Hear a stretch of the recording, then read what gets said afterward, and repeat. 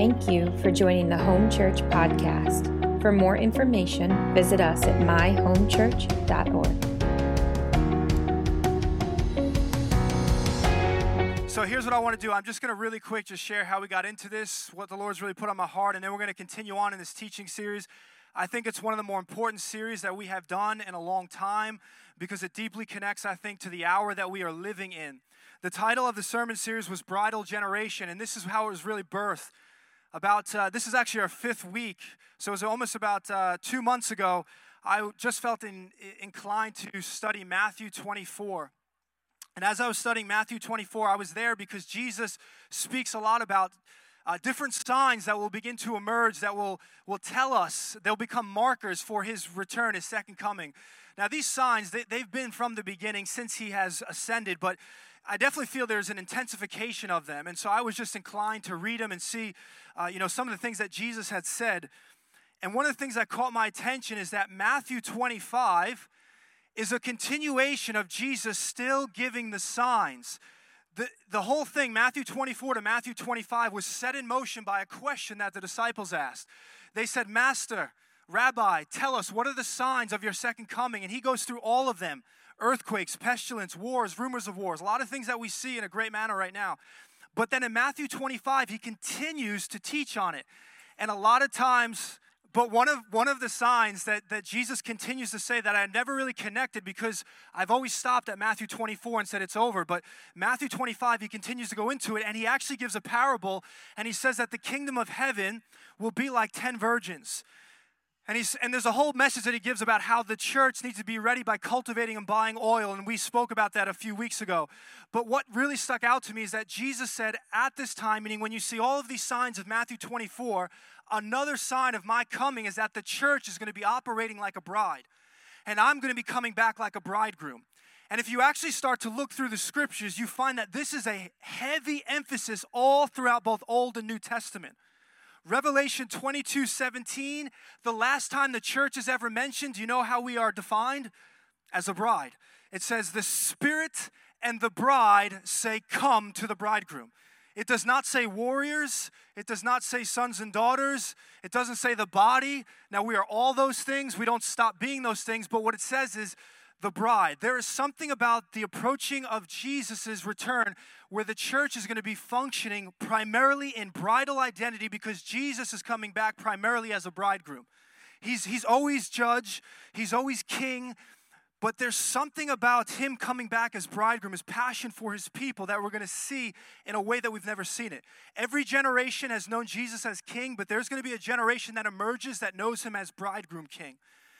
Hosea chapter 2 verse 16, he's a prophet in the Old Testament. He prophesied of the Lord's return, of Jesus. He said, in that day, he says, God says, you will no longer call me my master, you will call me my husband. So over and over, there's scriptures that emphasize, again, as we draw near to the Lord's return, that there is a heavy emphasis on the church functioning more and more like a bride. Now, if that confuses you, it confused me for a while. What exactly does that mean? And that's where we've been these last few weeks, is saying, okay, we want to understand what it means to be rooted in bridal identity. We want to grow in this reality because if this is how the church is going to be functioning more and more, we want to know the voice of a bridegroom. We don't want to get offended.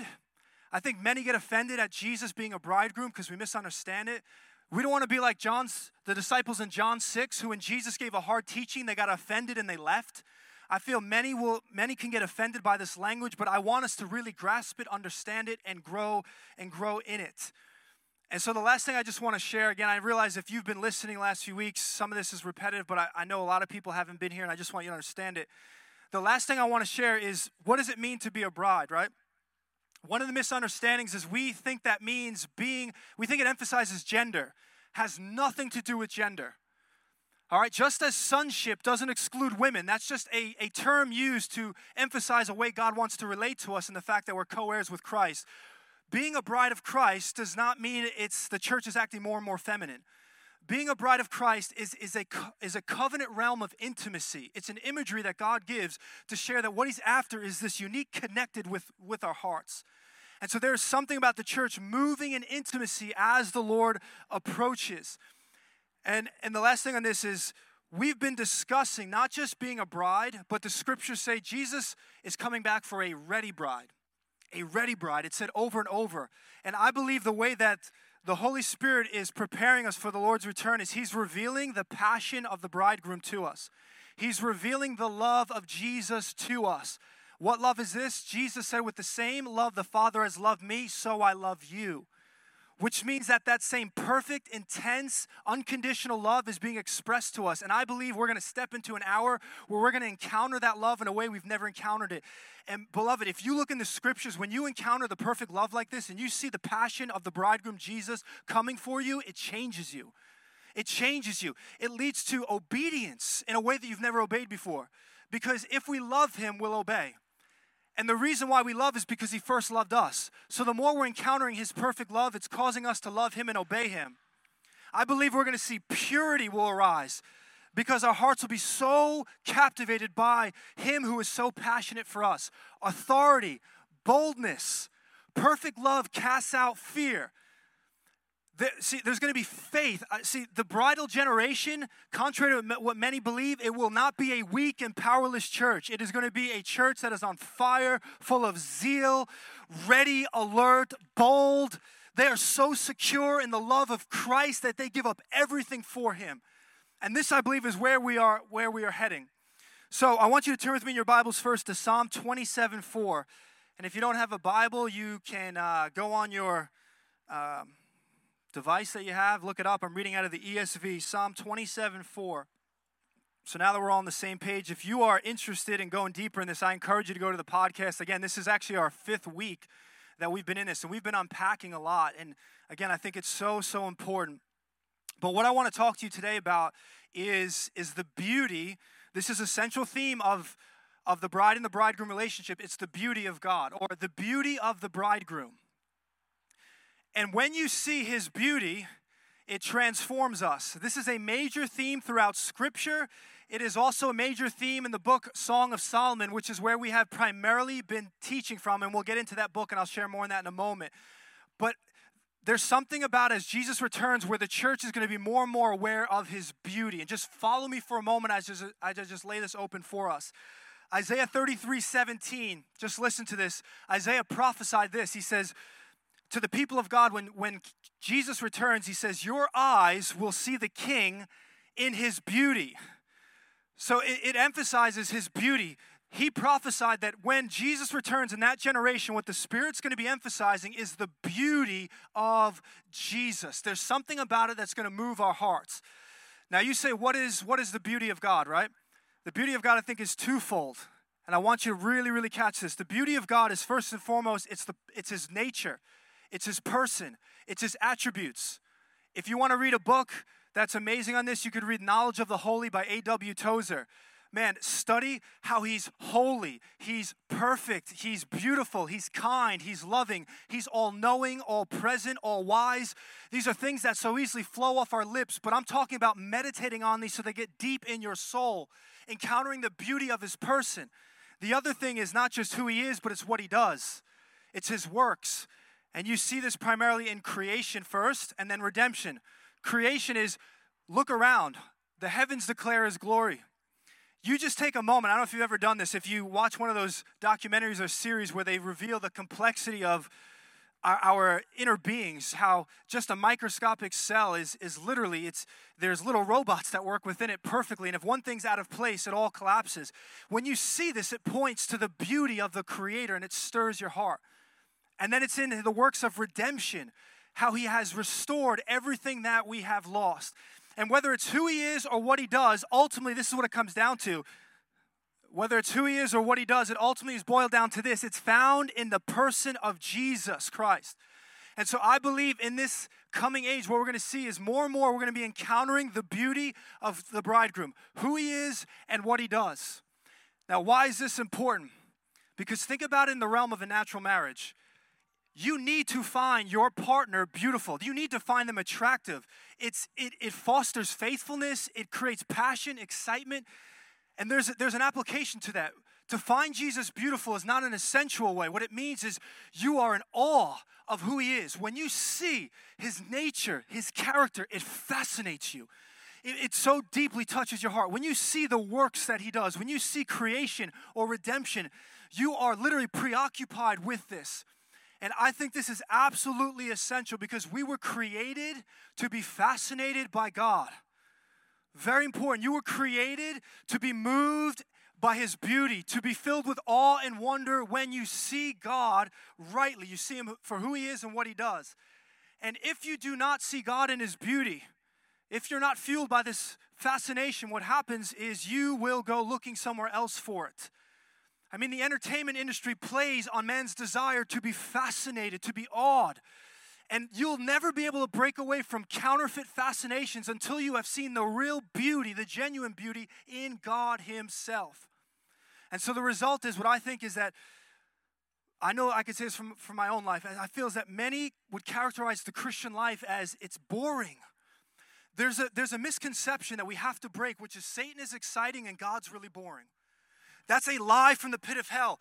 It says that there are pleasures forevermore at his right hand. He is fullness of joy. The only thing Satan offers is counterfeit. It always leaves us more broken.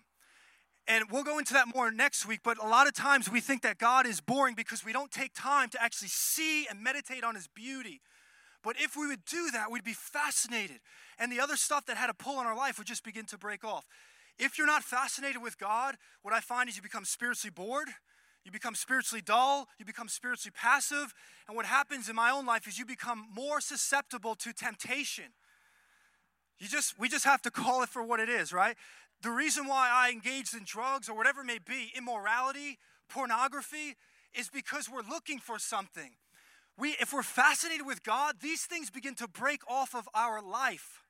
And so what God does is the way he answers the craving of our heart to see this type of beauty is he reveals the beauty of Jesus to us.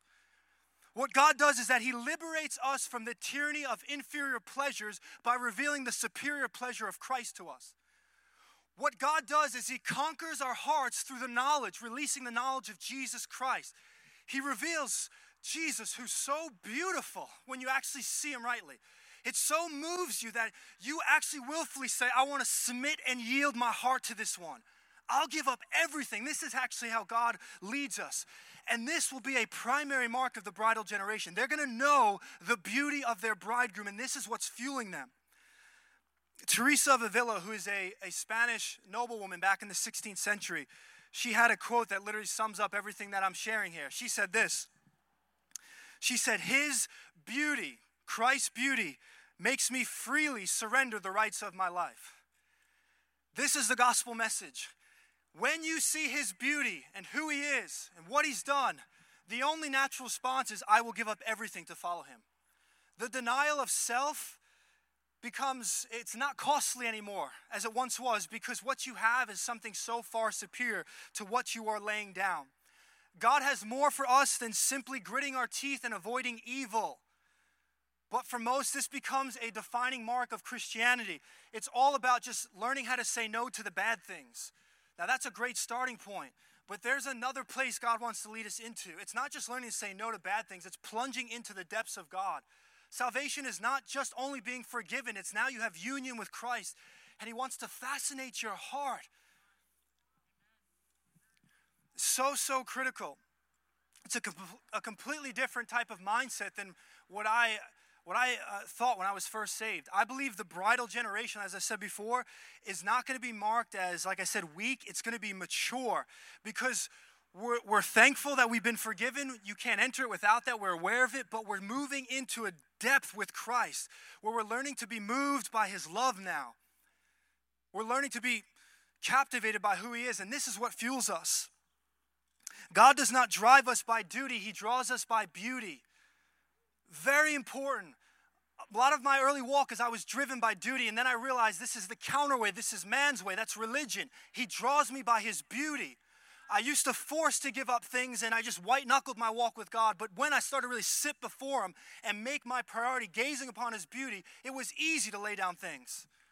This is going to be the characterization of the bridal generation. They're aware of his beauty. He does not lead us by fear, but irresistible attraction. Here's the picture. If you've ever gone into an art gallery, This is the picture the Lord gave me. If you go into an art gallery, there's many beautiful paintings, right? But then you come up to that one that catches your eye, and you stop and you give it your attention. And as you see it, you begin to move closer to that painting. And as you move closer, you're not looking at anything else because you're actually getting lost in the beauty of it. You're not even thinking of yourself anymore. You're admiring every little detail. This is how his beauty moves us.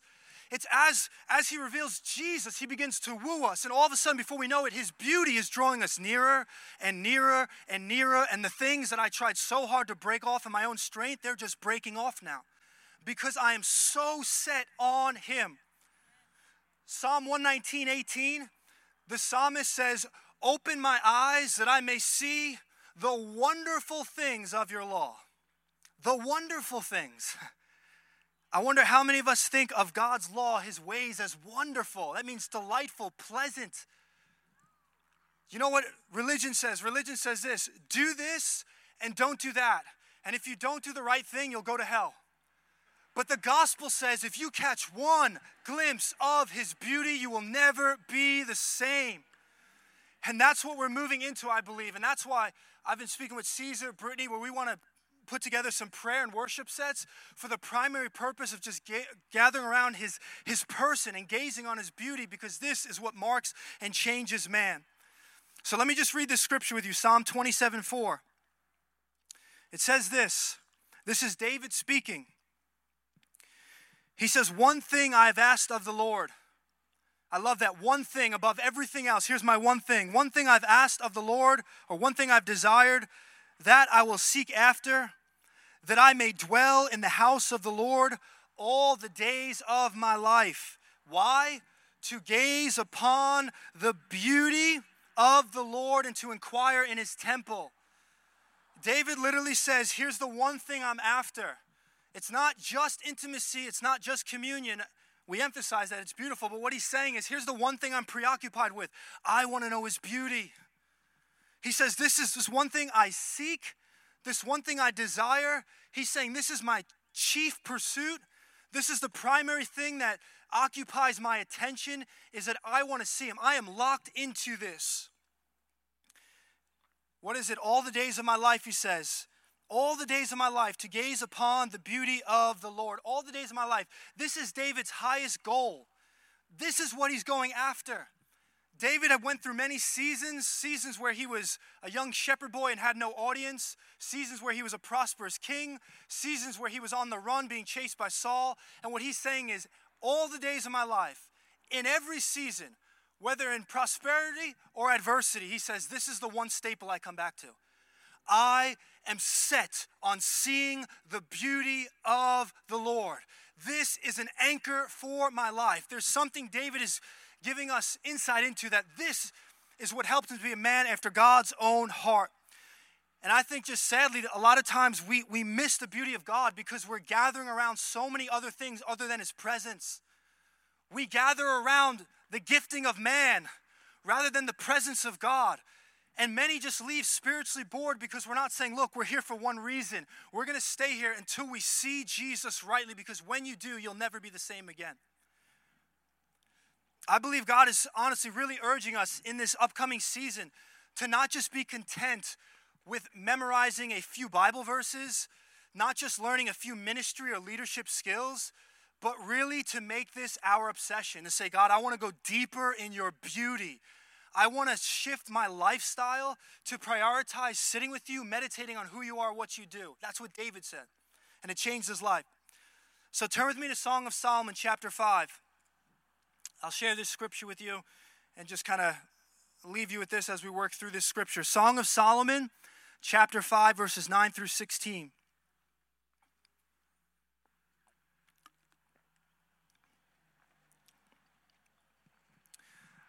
It's one of the most beautiful portions of scripture that reveals the beauty of Jesus, the beauty of the bridegroom. Now, the Song of Solomon, as you're turning there, we're in chapter 5, verse 9 through 16. Again, I realize some of you have not been with us, so that's why I'm just repeating some things here. But this is a book that we have primarily been working through. It's a book that's often been overlooked. It's a book that's often been misunderstood. It's even been rejected. Again, some get offended by this. It's a short book in the Old Testament, and it's a story, a love story between a husband and a soon-to-be bride. It's between Solomon and a Shulamite bride. Now, in the natural, you could use this story to actually deal and teach on natural marriage. That would be appropriate. But we know that all Scripture ultimately points to Jesus. And so the spiritual interpretation is that Jesus is the true bridegroom and the church is the true bride. And that's the way we've been addressing this and approaching this. As we work through this book, we've been seeing the bride representing us and Solomon, the bridegroom, representing Jesus. And this is just helping us get established and rooted in what it means to be a bride and bridal identity. And so I want to read verses 9 through 16. And what we're going to see is an incredible description from the bride, from the church, of Jesus's beauty. She's actually going to lay out 10 descriptions, and we're just going to gaze on his beauty a little bit this morning. This is just to provoke you, to stir your hearts, and ultimately a teaching is never exhaustive. It's just to fan a flame, and then you go deeper with the Lord in this. But she's going to list 10 physical descriptions about the bridegroom. It's the church giving 10 descriptions about Jesus. She's going to start at his head and work down to his toes. Literally, she's going to stop at the end and say, he is altogether lovely. That's her summary statement after she has described this. Before we get into those descriptions, which starts in verse 10, I wanted to read verse 9 to you. There's there's really two other significant groups in this Song of Solomon. There's the watchmen, who represent spiritual leaders, and then there are the daughters of Jerusalem, who represent believers but not mature believers. Now just follow me for a moment so you catch what's about to happen, because this is so beautiful. The bride has gone through a hard season. We actually shared some of this last week, where there was a disconnect in her relationship with the bridegroom. So it would be like us going through a season of dryness or staleness. We feel like we're not really connecting with God. And it says when she went to the watchman to ask, have you seen my bridegroom? They actually beat her.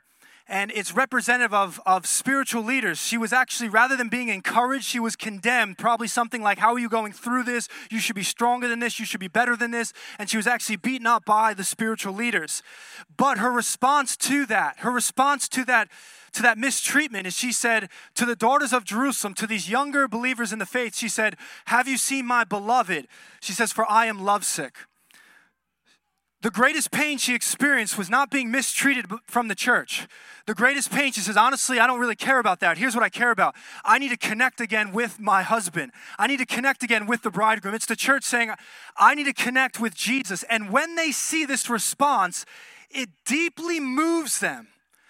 And it leads them to ask this question, and I want you to catch this. Look at this in verse 9. They say this. They say, what is your beloved more than another beloved? O most beautiful among women, what is your beloved more than another beloved, that you thus adjure us? In other words, what they're saying is, what is so special about your husband? It would be like someone coming up to you who's younger in the faith saying, what is so special about Jesus? I just watched you get taken advantage of. I watched you be mistreated, and you're not turning into sulking, self-pity. You're not turning into depression. The only thing you're saying is, my heart is aching for him. What do you know about Jesus that I don't know about him? I want you to catch this. I think this is really, really critical. Passion for Jesus is one of the greatest things that we have in ministry, and all of us are called into ministry. In other words, it is not so much about how wise you are. It's not so much about how skilled you are. It's not how great the songs sound. It's not how well the drama was played out. What moves and stirs the hearts of people is when they encounter someone whose heart is burning for Jesus. When these daughters of Jerusalem saw this bride go through what she went through and still say, what I want more than anything is him, this moved their hearts. It provoked them to say, we clearly don't know Jesus like you know Jesus. The Lord put a question in my heart I just want to place before you. When was the last time, right? I didn't really think about it. When's the last time that somebody pulled me aside? And they may have worded it in a very different way. They may have been a believer, they don't know anything about Lord. But when is the last time someone pulled you aside or me aside and said, hey, I need to ask you something. Can you explain to me who Jesus is? Because when I see the consistency,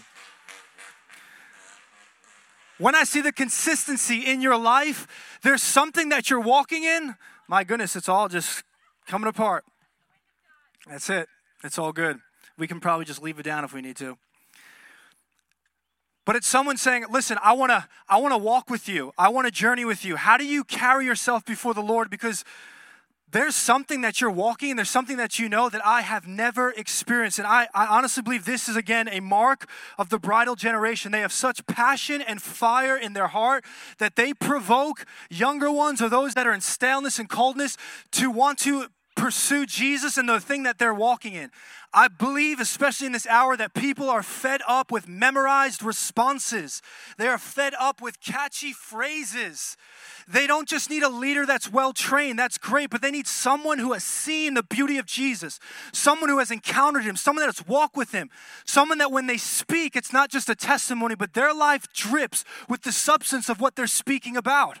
When they say he's everything, you can see it in their eyes. And they say, this person has been somewhere. I want to know what they know.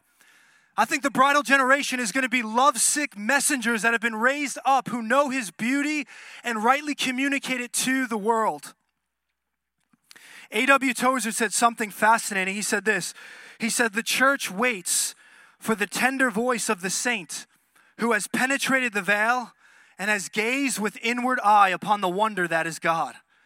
The church is waiting for someone, not who has just memorized things about Jesus, but who has actually walked into what Christ has made available. And they've seen him, and they've walked with him, and they've beheld his beauty. And because of that, when they speak, you say, man, I've got to know Jesus this way. I just pray this is a mark for us as the body of Christ. I want to point out something else in verse 9. When they say, what is your beloved more than another beloved? Why are you so loyal? Why do you love him so much?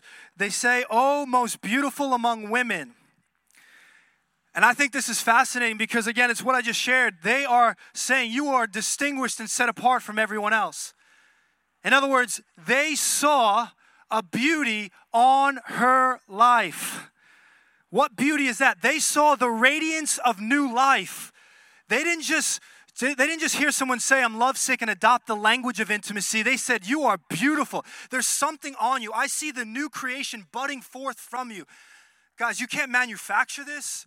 You can't study this. It's being with Jesus. You can't bypass this and try to earn it another way. And they saw it on her life. You know what's so amazing? The beauty that Jesus possesses. Guess what happens when you start beholding his beauty? You start radiating that beauty. In Isaiah 61, one of the most beautiful scriptures of Jesus, how he came with a mandate under the Holy Spirit to set the captives free, to bind up the brokenhearted, to liberate, right? To save, to heal, deliver. One of the things it says under the Holy Spirit is that he came to bring beauty for ashes. One of his primary mandates under the anointing of the Holy Spirit is to impart his beauty into the brokenness of your life. And as you gaze on his beauty, it starts changing you. Psalm 90:17, Moses cried out and said, Lord, let your beauty be upon us. So as we become a people who really say this is going to be our primary activity, to get before him and to know him rightly, we start reflecting that beauty to other people. And the last thing on this verse 9 I want to share that's, I think, critical is that the daughters of Jerusalem in the natural were inhabitants of the holy city. Again, it's widely believed that they represent believers, just maybe not in the most mature sense. They were still young. And the point is this, is that they were mature, they were believers, but they had not yet seen his beauty. It's possible to be in the house of God and still never really see his beauty.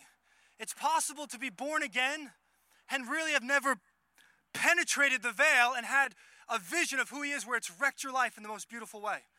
It's possible to come every single Sunday to be surrounded by family who love the Lord, but you yourself are still scratching your head, say, how do you give up everything? How do you lay everything down? I don't understand. I've never seen that. And what's so amazing is that at the end of all of this, they're actually going to say, after she describes his beauty, the next question they ask is, well, where do we find him? Now they say, we need to know him. So what I'm going to do is I'm just going to work through these 10 verses. Or these 10 descriptions. Some of them I'll go a little bit more in depth on. Others I'll just read quickly, and we'll leave it here. But are you guys with me? Song of Solomon, chapter 5. We're going to look at verse 10. She's about to say, you know why I'm lovesick even when I can get mistreated? You know what fuels me? You know why I'm separated? You know why you see radiance of new life? Because I know his beauty, and I'm going to tell you about his beauty. This is the bridal generation, and she begins with first a general characteristic. She says this. She says, my beloved, this is the church speaking of Jesus, my beloved is radiant and ruddy, distinguished among 10,000. Now you got to bear with me. Some of these things may sound strange if this is your first time. It's very symbolic. You can use scripture to interpret scripture, or if you understand the context of the culture, that will help you. And she begins by saying, my beloved is radiant and ruddy. What does it mean to be radiant? It's to send forth light. It's brilliance. It's his holiness. It's the church speaking of Jesus saying he is absolutely radiant. It speaks of his divine nature. But then what it also says is that my beloved is ruddy. Jesus is not only radiant. 1 Timothy 6:16 says he dwells in unapproachable light. He's so set apart. But then it says that he's also ruddy. Ruddy may be a little bit uncommon in our language, but it means to have a red color in your face. It speaks to someone full of life or passion. And the redness represents the blood. So not only is Jesus radiant, holy, set apart, but the ruddiness speaks to his bloody passion for us. So the one who dwells in unapproachable light has made himself approachable by shedding his blood for us. I mean, I could just stop here and just be filled with wonder at the fact that Jesus is radiant and ruddy. He's divine and human. He has laid down his life so that you can have new life. Just listen to this scripture, Revelation 4:2-3. Revelation 4 is widely considered the greatest description on Jesus' beauty, God's beauty. And here's my plug. If you want to know more, come to the Revelation study. We'll be there. We'll be in Revelation 4 in another week or so. But I'm just sharing one part real quick. Just listen to this. John, who gives this revelation of the throne room, he says, at once I was in the Spirit, and there before me was a throne in heaven with someone sitting on it. And the one who sat there had the appearance of jasper and ruby. A rainbow that shone like an emerald encircled the throne. John said, I had a vision of God on his throne, and he said there was light radiating from him. Jasper, ruby, and emerald. These colors that radiate from him reflect his nature. The jasper is diamond-like, which speaks to his beauty and truth. The ruby is red, which speaks to his passion and his zeal for us. And the emerald is green, which speaks to the one who makes all things new. And so forever he's seated on the throne with this beauty that's radiating from him. John, I love this, and this is for all of us to really grasp. John said, I was in the Spirit when I received this revelation. In other words, the Spirit is what led him to see the beauty of Jesus in this way. And do you know what 1 Corinthians chapter 2, verse 10 says? It says that the Spirit of God searches out the deep things of God to reveal it to you. In other words, the Spirit that is in you wants to reveal the beauty of Jesus to you. He wants to show you Jesus rightly. He wants to take you on the greatest treasure hunt of your life and explore the riches of who God is.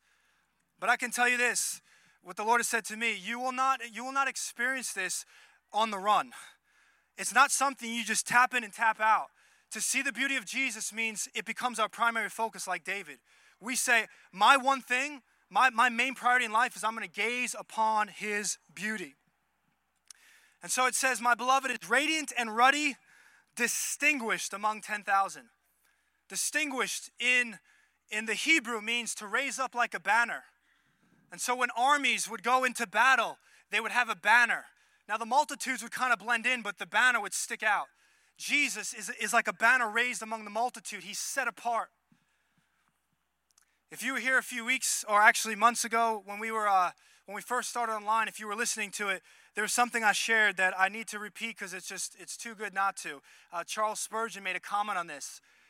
If you read the King James Version and you read this portion of Scripture, it says that my beloved is white and ruddy. He's the chiefest among 10,000.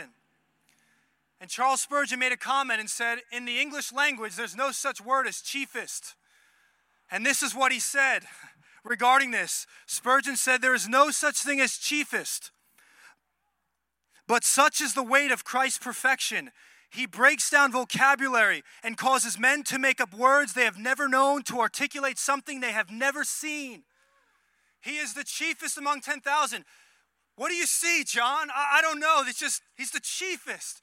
Like, whatever you want to put next to him, he's just better. He's more glorious. He's distinguished from 10,000. 10,000 what? Whatever you want to put next to him. 10,000 bottles of wine could never exhilarate your heart like the perfect love of the bridegroom. 10,000 vacation homes could never give you the internal rest that Jesus could give you. 10,000 counselors will never shepherd you and lead you like the wonderful counselor. 10,000 shepherds pale in comparison to the good shepherd. 10,000 physicians could never do what the great physician does. 10,000 kings will all bow their knee before the King of Kings. 10,000 pills to deal with anxiety will never give you the peace that the Prince of Peace gives you. What is he compared to? 10,000. Whatever you put before him, Jesus is distinguished, set apart. Do you know the beauty of him? Do you know the one who is radiant, ruddy, set apart, distinguished from 10,000? Let's continue. He says, or she says, his head is the finest gold. His locks are wavy, black as raven. Head speaks to leadership. She's speaking of the leadership of Jesus. Gold speaks to divine. And the fact that it's the finest gold means it's pure, it's without mixture. What the bride is saying is that if you look to the leadership of Jesus, it's God leading you and it's perfect. You can trust in his leadership. Earlier in the book of Song of Solomon, it says that his banner over us is love. You can yield your life. Even when he leads you in a way that you did not expect, you can still submit because his leadership is absolutely perfect. And then it says about his hair, it says that his locks are wavy and his hair is black as a raven. You say, this sounds kind of bizarre. Locks or hair in the Bible refer to devotion. For example, Samson took a Nazirite vow and he didn't cut his hair. It was a sign of devotion to God. Sometimes in fasting and mourning, people would shave their head, and this was a sign again of devotion. They were responding to God. And here it says that his locks are wavy and black, which means it's speaking about his devotion to God and to us. Hair that is wavy and black represents someone who's young, someone who's alive, someone who's energetic, versus someone whose hair would be more thinning and gray, right? So Jesus' leadership is perfect, and what it's saying is he never grows weary. He never grows tired. He never gets burnt out of you coming to him. You could come again and again and again, and Jesus never says, now I'm frustrated with you. He loves when you come to him. His hair, his locks are wavy and black. Verse 12, his eyes are like doves beside streams of water, bathed in milk, sitting beside a full pool. What does this mean? His eyes are like doves. Doves represent companionship, love. Do you know that doves actually, they have one mate? So they're faithful. When it's speaking of his eyes, it says he's faithful to you. Even when we are unfaithful, our bridegroom king is faithful to us. Even when we let him down, we can count on him.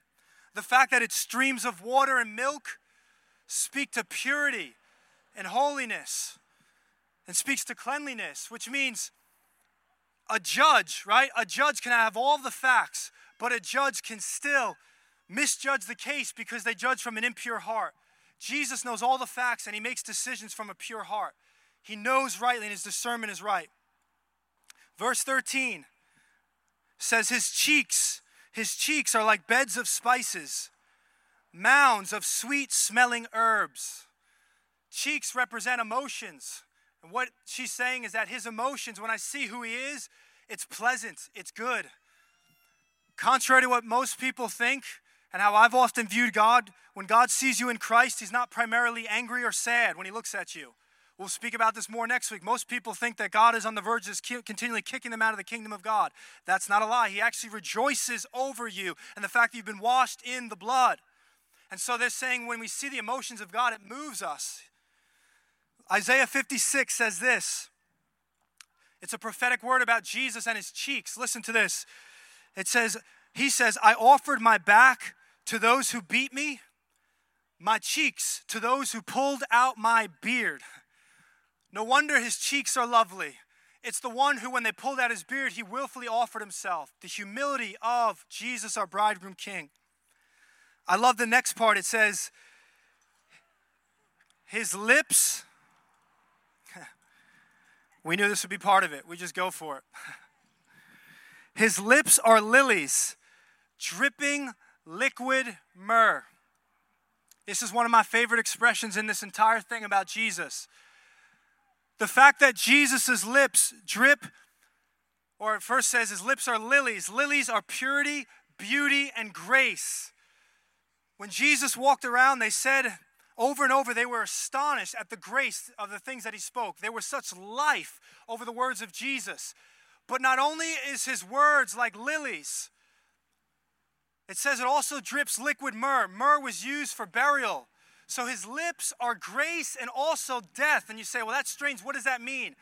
This is so beautiful. It means that when Jesus would go around and say things like this, your sins are forgiven, go in peace. Pick up your mat and walk and a person would be healed. Believe in me and you'll have eternal life. What it means is the grace that's dripping from that is only because he paid a price for it. So as he speaks grace, death also drips from his lips because it's saying that his death purchased the very statement that he's speaking over you. The only reason you can get up and walk if you're sick is because his death purchased healing. The only reason you can have wholeness is because his death purchased that. So as he speaks and grace flows, also there's the reminder of he's the one who purchased that for us. I think it's so beautiful. Verse 14, I'll share these last few quickly. He says about Jesus, his arms are rods of gold set with jewels. This speaks to his works. They're beautiful, but they're also costly. It means Jesus is fully able to accomplish the will of God. It means he won't stop halfway. He won't fail. He won't let you slip. He's enough to keep you. Stay focused on him. And it says his body is polished ivory, bedecked or decorated with sapphire. The body, the word is the same word used for belly. It speaks to inward being, which means that, again, his inner emotions, his compassion, the way he feels towards us, it's like polished ivory. To polish or carve ivory was very rare. It was a tough skill. So it's saying that the way that he feels, who he is, he's rare. There's no one like him. He's beautiful, majestic, all these things. There's no one else like Jesus.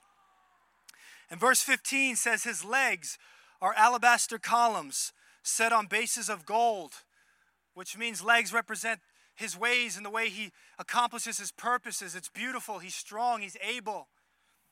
It says in the last verse here in verse 15, it says his appearance is like Lebanon, choice as the cedars, which means, again, he's strong, immovable, unshakable.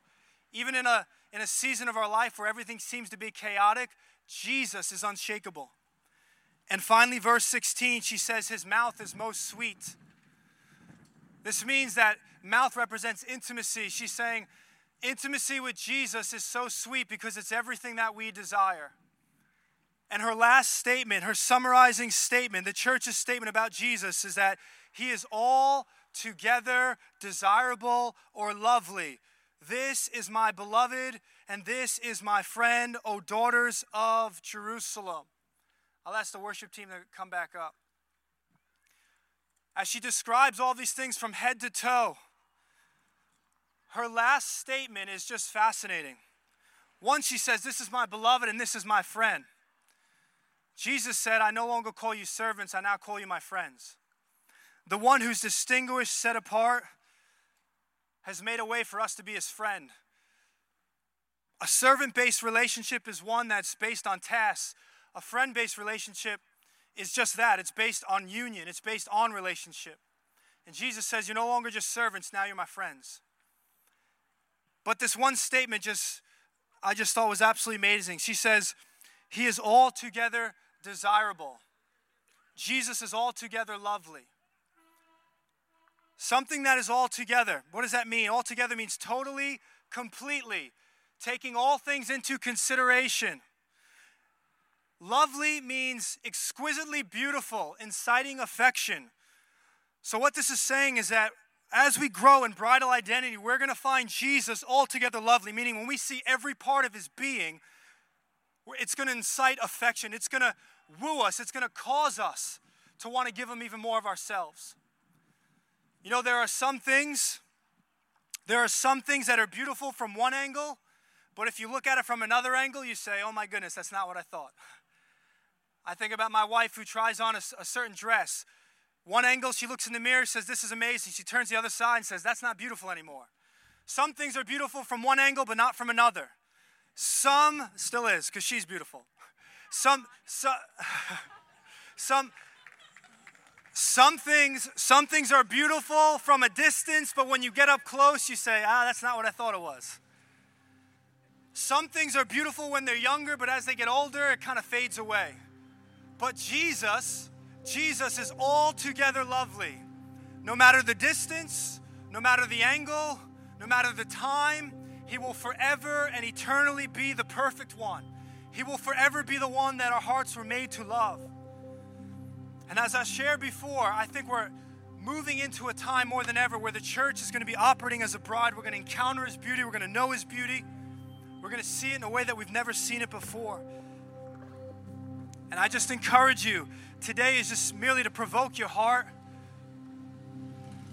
to really go deeper with him on a personal level, to really take time to say, Lord, I want to be like David. I want my chief pursuit, my primary thing, my one thing, to gaze upon your beauty. As a body, we need to figure out, we're talking, like I said before, figuring out more ways to gather around this one thing, because we need it more than anything else. And I think in this time that there's so much shaking going on, this bridal generation, these lovesick messengers, man, they're going to be unshakable. They're going to be so confident in the beloved identity. They'll go out no matter how intense the pressure is. So for those of you who'd like, you can stand. For those of you who are able, I just want to close us here. We're going to continue to play a song of worship, but once I'm done praying, you're more than welcome to stay with us and engage in some worship. But I just want to pray for us. If there's someone personally who has never encountered Jesus, man, after this, you can come up to me personally. I would love to pray with you. If the beauty of Jesus and what we're sharing today sounds foreign, even as a believer, you just say, man, I want to go deeper. Well, we can pray for you. Yeah. Jesus. Oh, how we need to see your beauty. As Isaiah prophesied, the King is coming in his beauty. Oh, that we could be like the Shulamite bride. No matter what we walk through, Lord, our greatest yearning would be to be with you, to see you more, to stay connected with you. I pray, God, that from this place that there's something is released and imparted. Even if we don't feel a single thing, Lord, just truth has just broken off lies. Truth has broken off distractions. Truth has broken off slothfulness and putting off time with you. Yeah. And I just pray, God, that our hearts would be pierced with just a desire to say, I want to spend more time with you. I want people around me to pull me aside because they see a consistency in my walk. Yeah. They see a fire in my walk.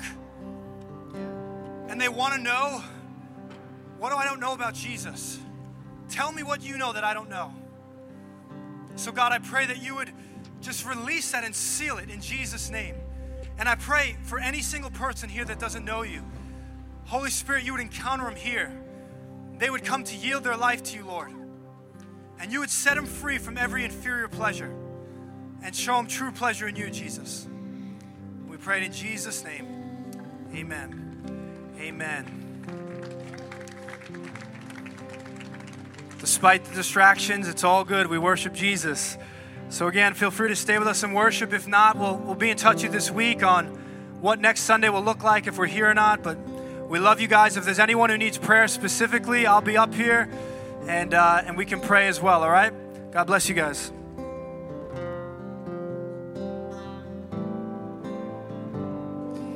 When I lock eyes with you, I see my reflection. When I lock eyes with you, I feel your affection.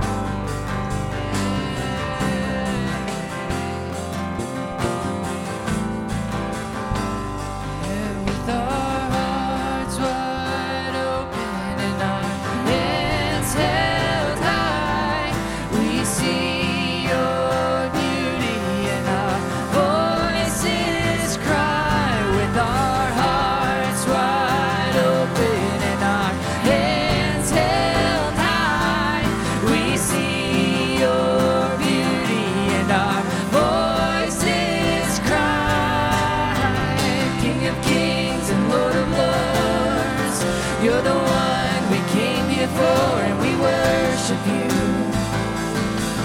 We worship you.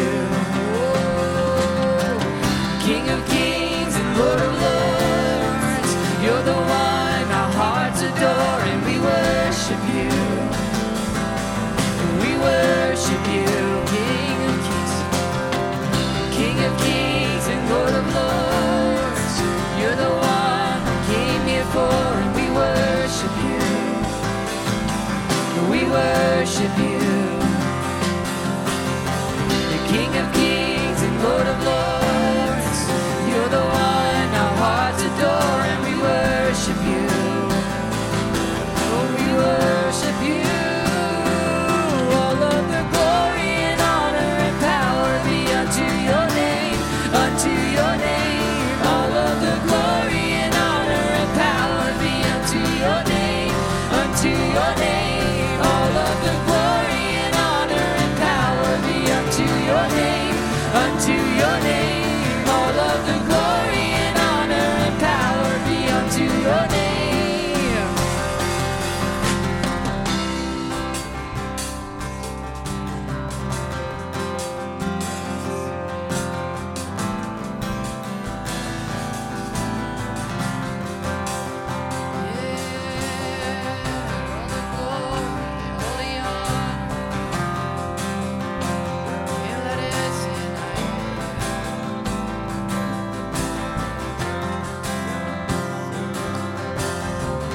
King of kings and Lord of lords, you're the one we came here for, and we worship you. We worship you. The King of kings and Lord of lords, you're the one our hearts adore, and we worship you. We worship you.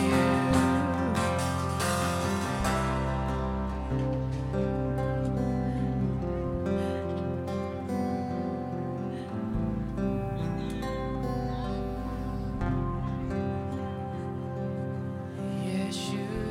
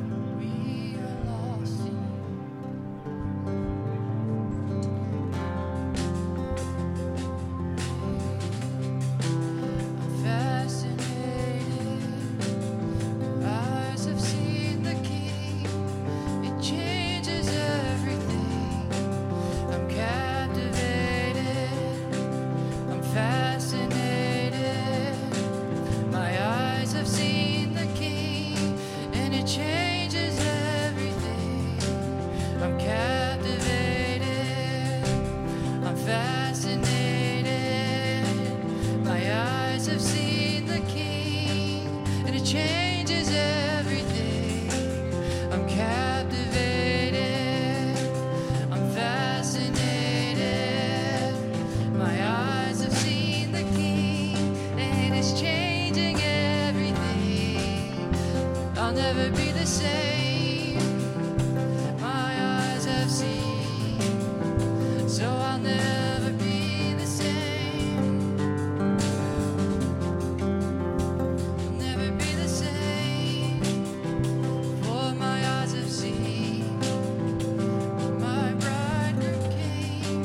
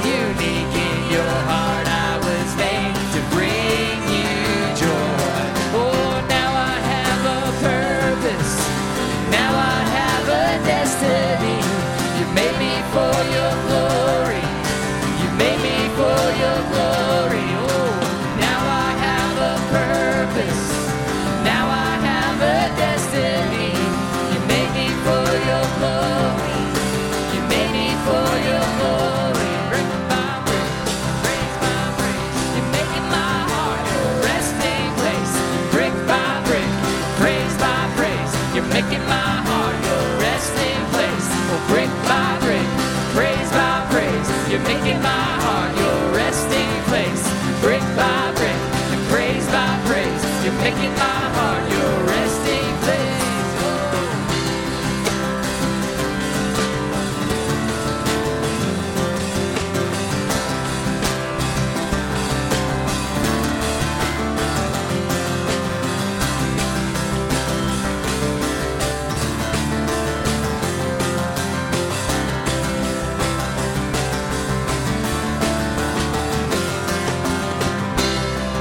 From the tip of my toes, from the top of my head, you're gonna see I love you. From the tip of my toes to the top of my head, they're gonna know I'm yours, yeah. From the tip of my toes to the top of my head, they're gonna see I love you. From the tip of my toes to the top of my head, they're gonna see I'm yours. From the tip of my toes to the top of my head, they're gonna know I love you. From the tip of my toes to the top of my head, they're gonna see I'm yours.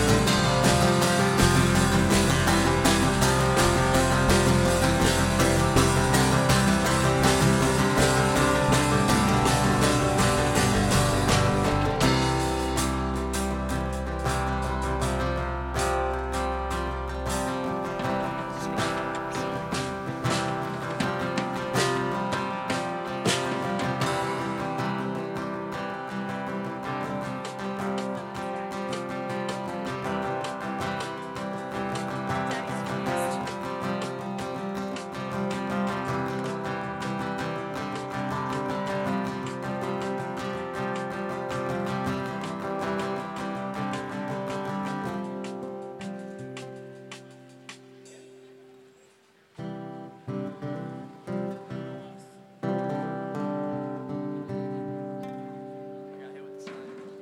I was praying for signs and wonders, and I got the sign part.